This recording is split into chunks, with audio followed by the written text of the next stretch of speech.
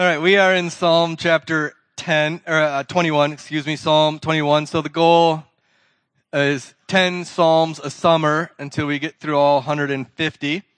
One of the reasons that I decided to do that is I tried to preach alternatively through New Testament book, then Old Testament book, then new and old. And this is one way to continue to be in God's Word of the Old Testament. And Psalms, in particular, are the most quoted Old Testament book in the New.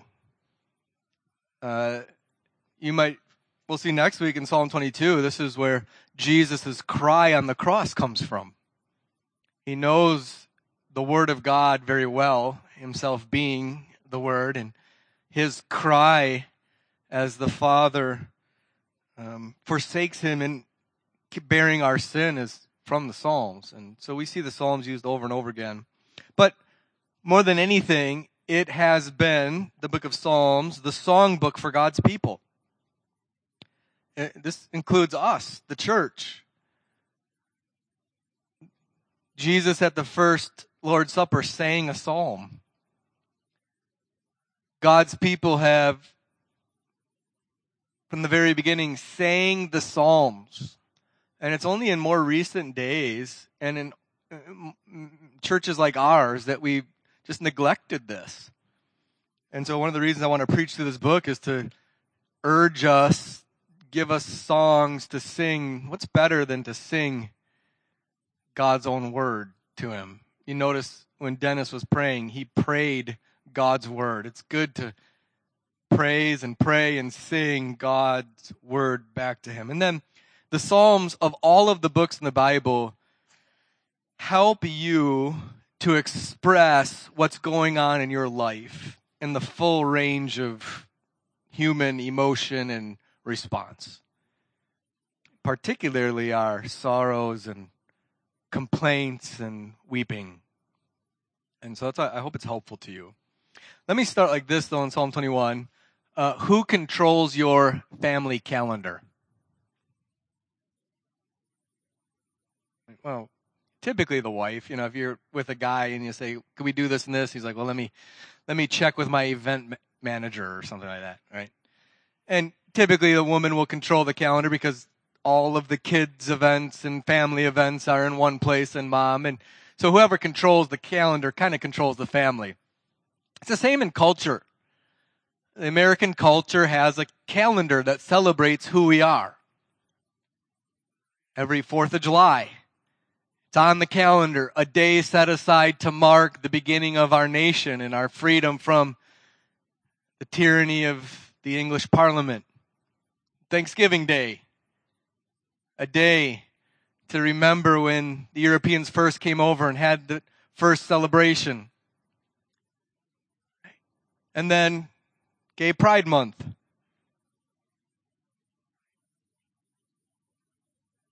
So, what's on the calendar forms the culture.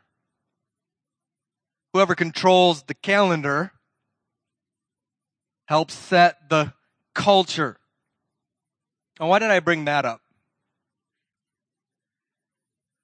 Well, Psalm 21 had for much of Christian history been the psalm that was sung on Ascension Sunday, on Ascension Day. So Ascension Day typically was the last of the season of Pentecost. So on the Christian calendar, there are 4 seasons.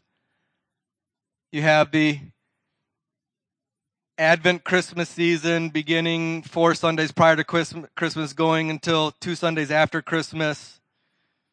And then after that, you have the season of Epiphany that marks the beginning of Jesus' ministry with a Sunday celebrating his baptism all the way up till Lent. And then you have the Lent season, Easter, that goes for nearly 13 weeks, goes all the way to the end of May. 7 Sundays after Easter Sunday, celebrating his resurrection. And then beginning in usually the first Sunday in June, we celebrate Pentecost. And that season goes for 20 weeks, again, all the way up till Advent.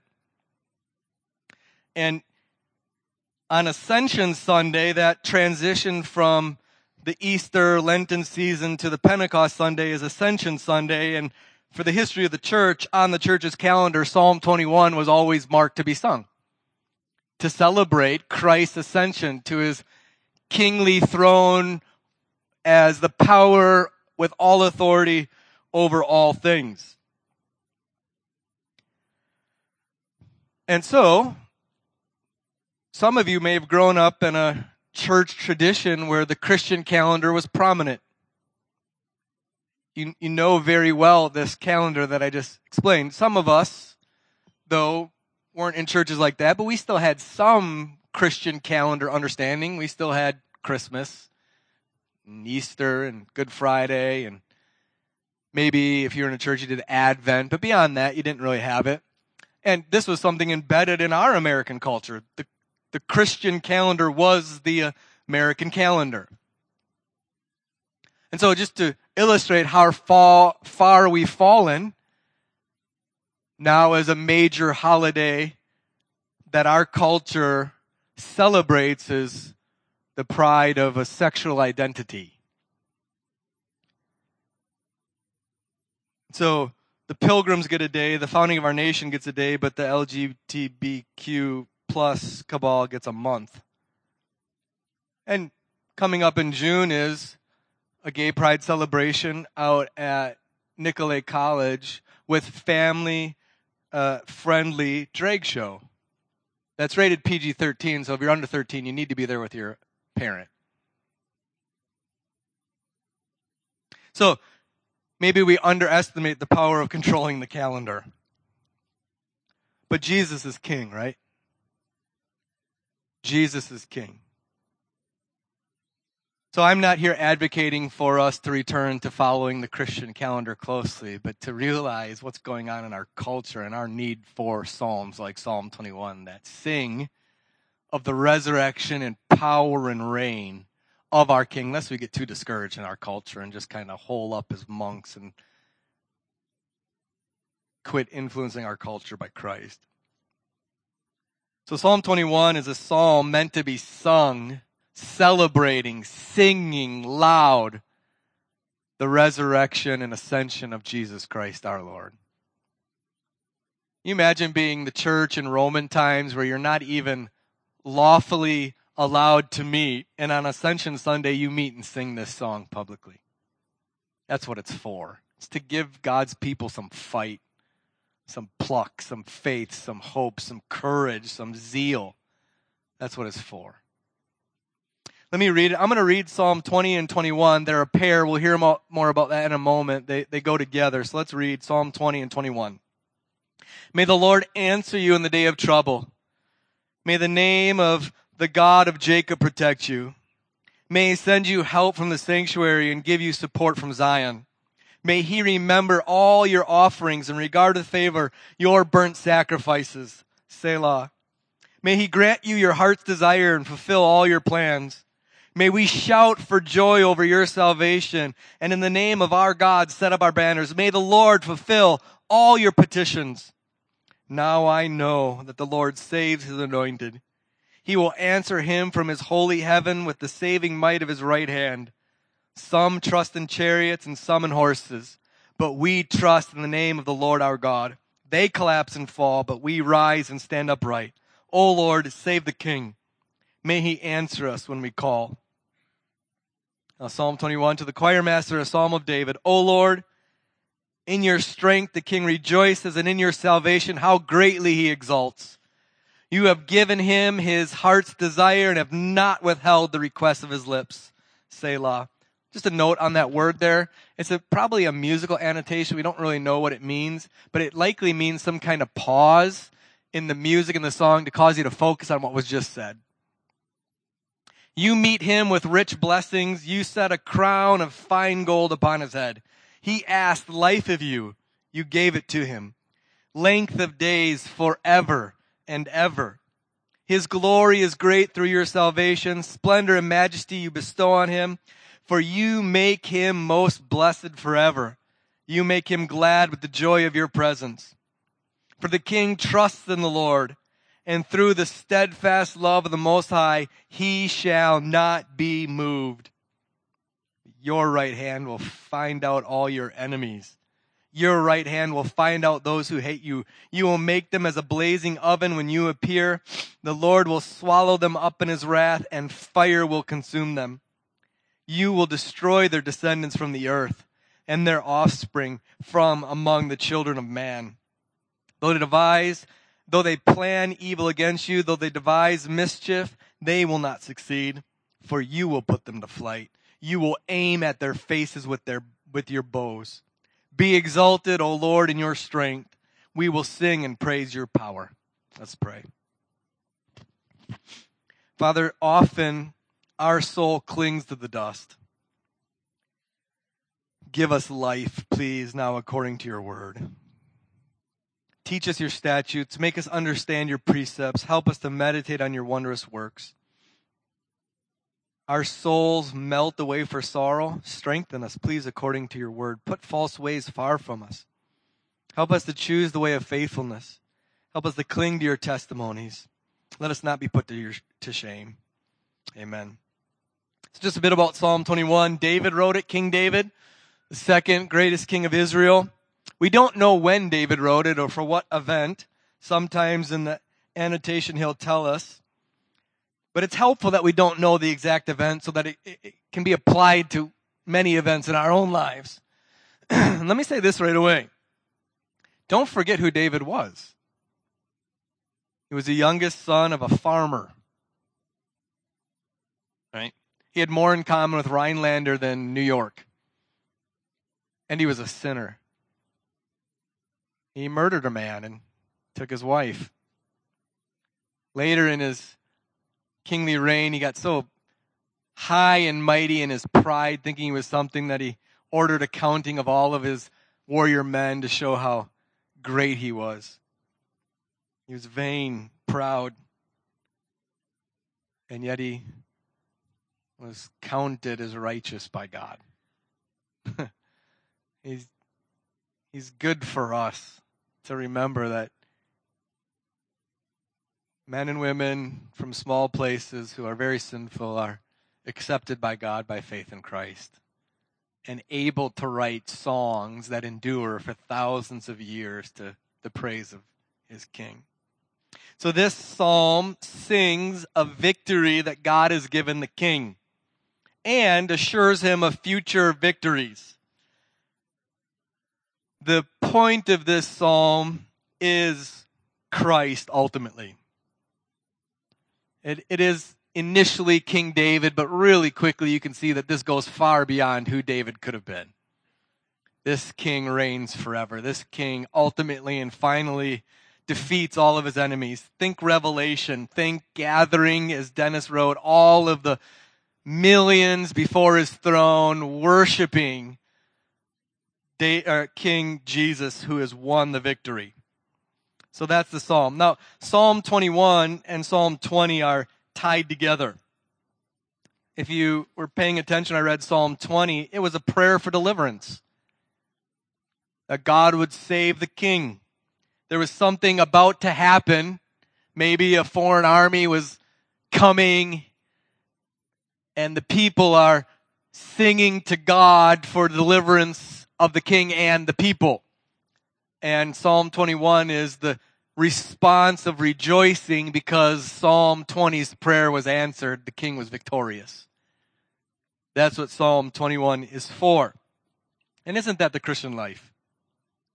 Isn't that your life? Something's coming, something's arrived, that's great trouble, anxiety, fear, sorrow. You cry out to God in the name of Jesus, our King, and God delivers. And then we repeat.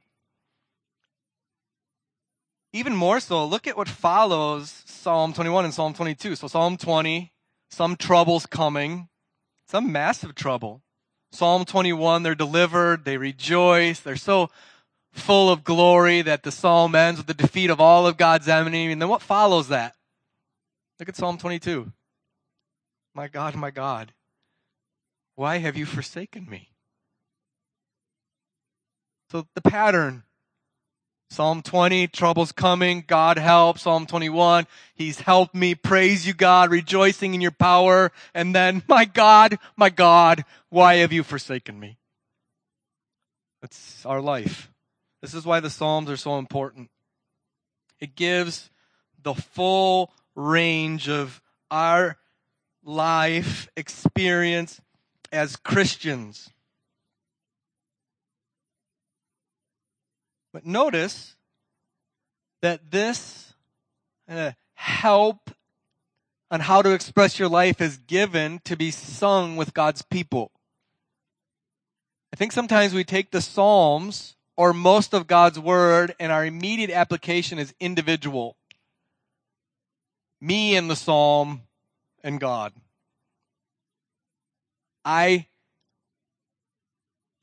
We apply this Psalm very individualistically.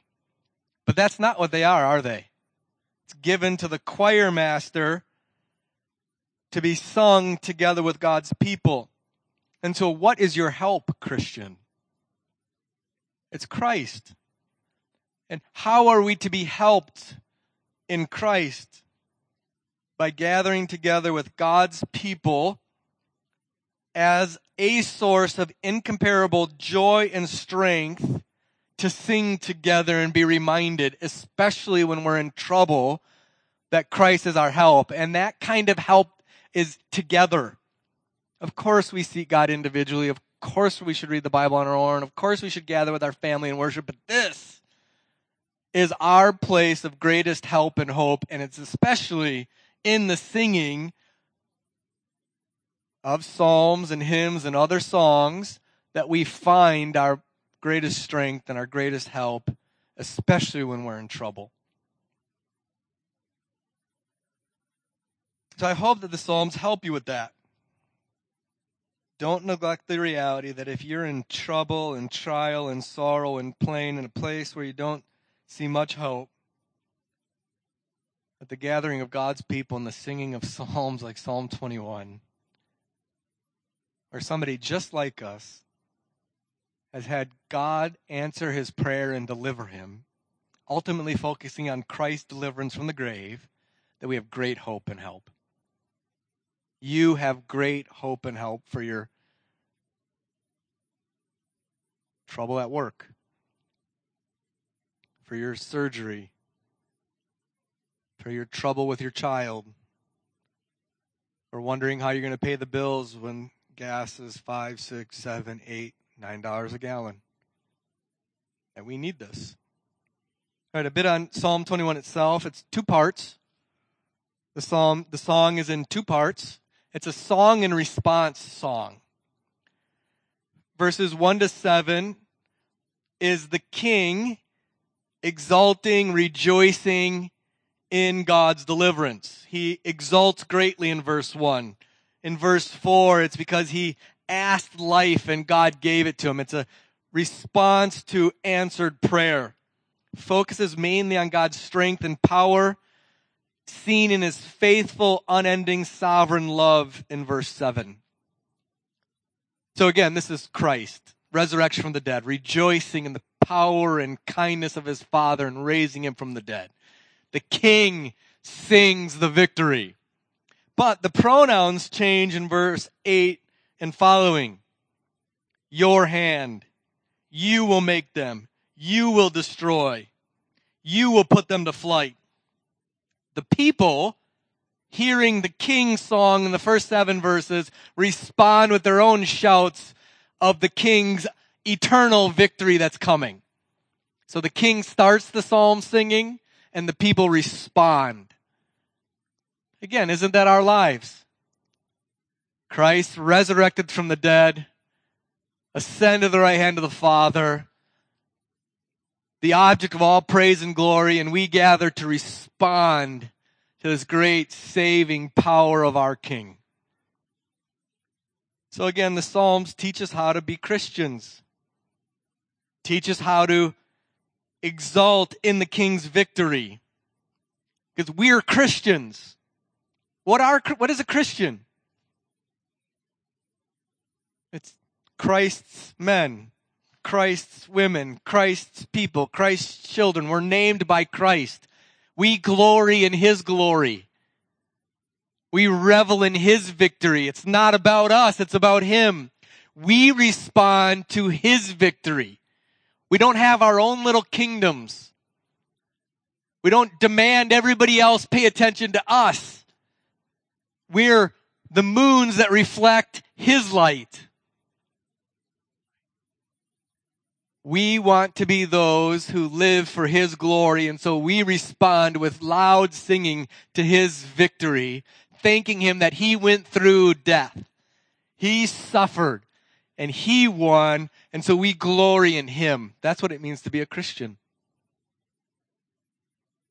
So, teens, it ain't about you. Love doesn't mean agreeing with you. Dear wives, your husband is listening probably, but agreement doesn't mean listening. It ain't about you. Husbands, when your wife is helping you get better, it's not necessarily disrespect. It ain't about you. Who is it about? It's about Jesus and His glory. And Psalm 21 is reorienting us to that. That what we want to be is lives lived responding to our King with praise and rejoicing. Psalm 21 is teaching us that again. So let's talk about that. How are we to rejoice in our King? How are you to rejoice in your King? I got one word for you. Loud!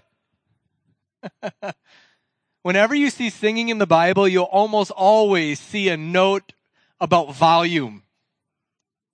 Loud. Loud. Just look at it. How greatly He exalts in verse 1. You don't have any question of the volume of Psalm 21. It's loud. He exalts greatly. In verse 6, He's made glad with the joy of God's presence. In verse 13, He sings and praises God's power. You get the sense of the end of 1 Corinthians 15. And that little song there, you know what I'm talking about.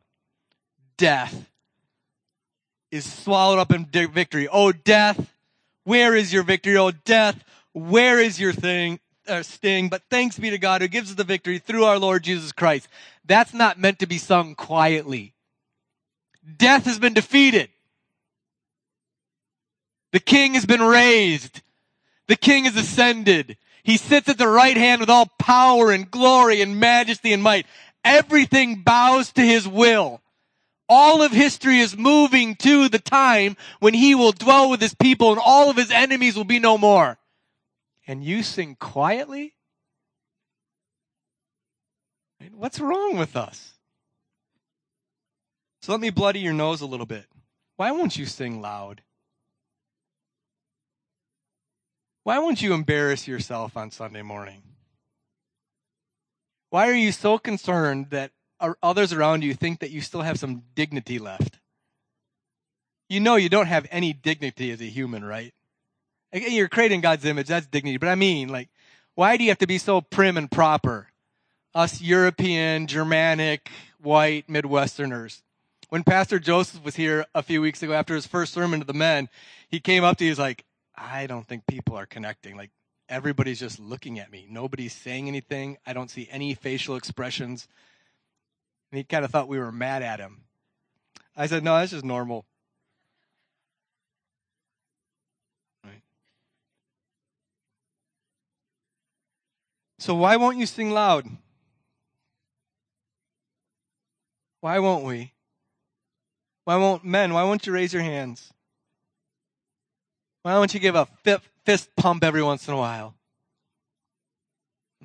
Young teens, I know you're at the age where you're very concerned of your appearance, and that's not a bad thing.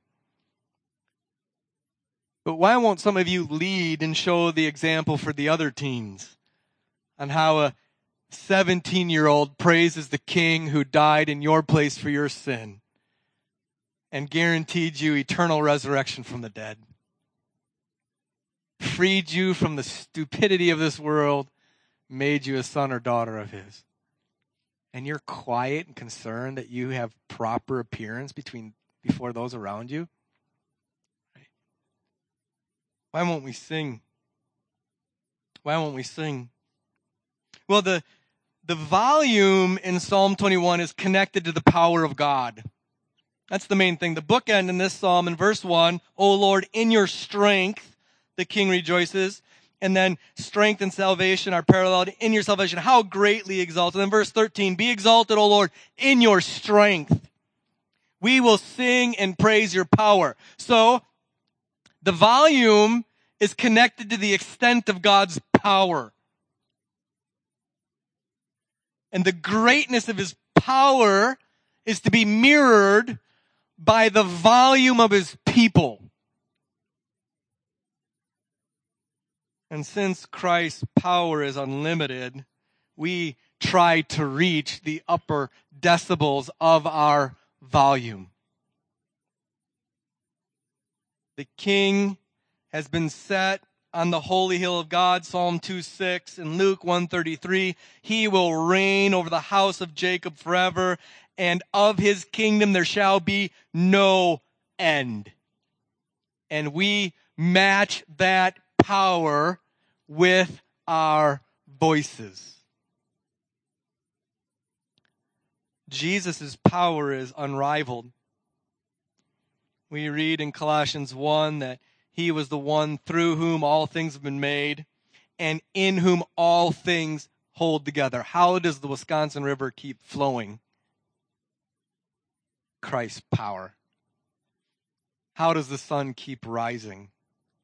Christ's power. How does your heart keep beating?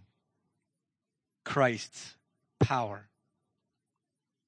In John chapter 2, he performed a miracle of turning water into wine. Mark 1, he cast out an unclean spirit, power over all unseen realm and spirits. Mark 1, he healed a leper, power over body, disease, and health. In Luke 7, he raised a widow's son from the dead, power over life and death. In Matthew 8, he stilled a furious storm, power over creation and nature and weather.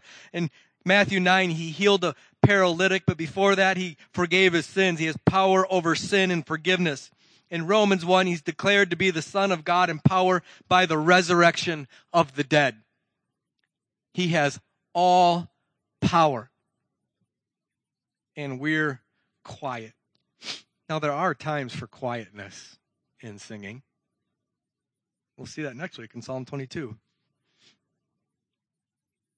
Sometimes you weep.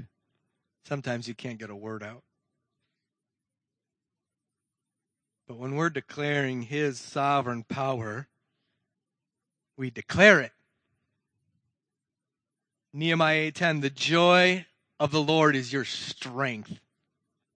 You glory and revel in his power. That's your joy, and it comes out your mouth and out of the expression of your face and your fists and everything. He's the king.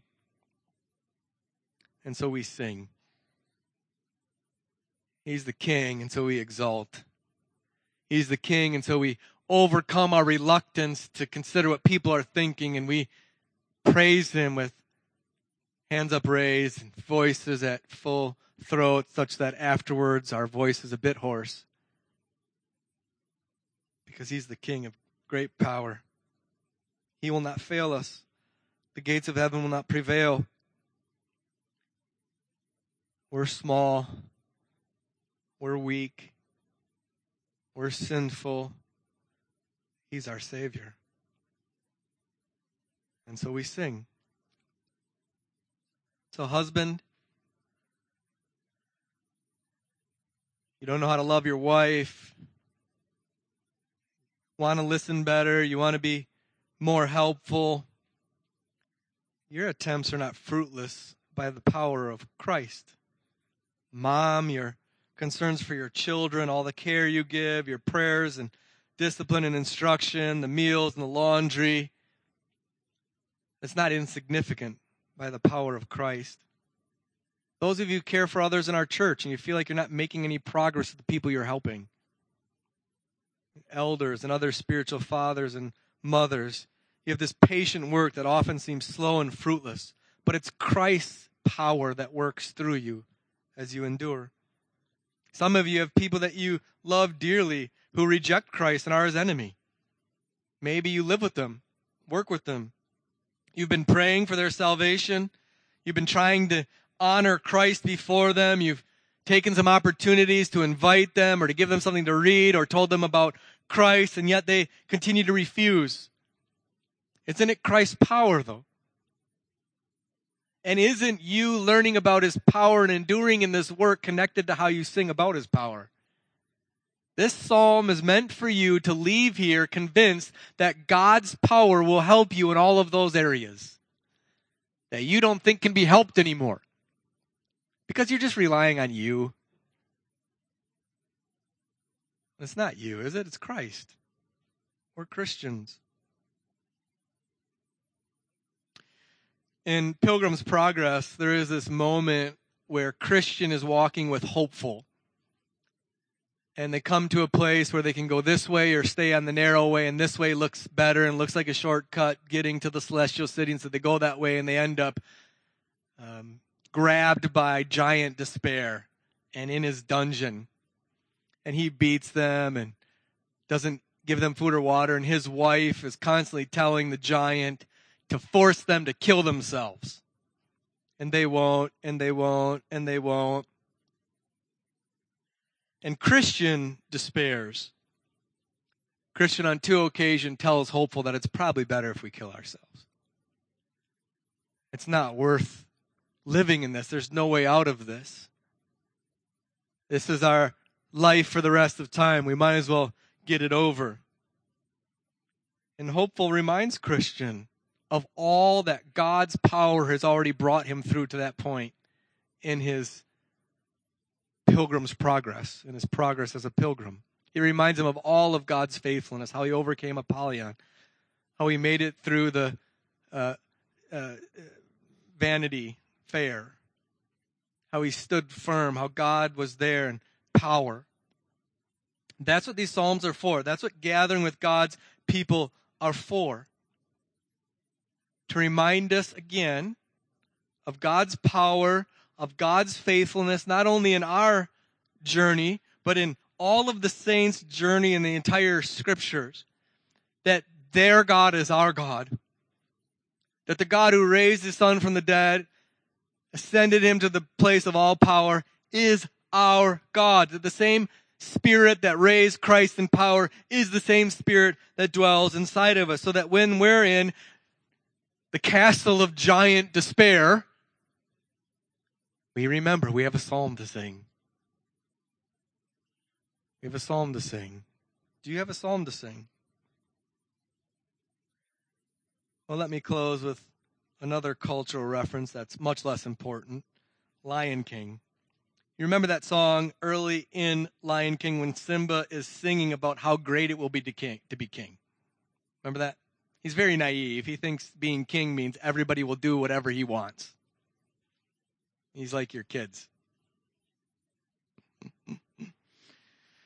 Because he thinks being king means that everybody will serve him. And won't it be great to be king? Well, our king, his greatness was shown not in him coming and selfishly enslaving us to his whims, but in his laying down his life for us. And isn't it great to know that king? Isn't it great to know that king? That his greatest strength was when he was hanging on the cross in a moment of incredible weakness. And that dying and being put in a tomb, his greatest power was showing when he burst the bonds of death. And it's not great for you to be king. It's only great to know this king. It's not great for you to demand that other people do what you want or refuse to do what they want, to think you're yourself a little prince or princess. But it's great to know this king. To know his salvation. To know that in his presence there is joy forever. This is our joy. But don't neglect the contrast to that joy in verses 8 to 12. That if you don't know this king, you're his enemy. And that he will find you out. And that he will consume you in his wrath. And so you're either somebody who rejoices in this king and loves this king and wants to live for this king, or an enemy of this king. And God's people are taught to rejoice in both. Do you know that? We rejoice in the king's victory over the king's enemies. Now we hope in this age that those enemies become friends through faith and don't suffer the eternal destruction away from his power, as we read in 2 Thessalonians 1, right? Right. Let's pray.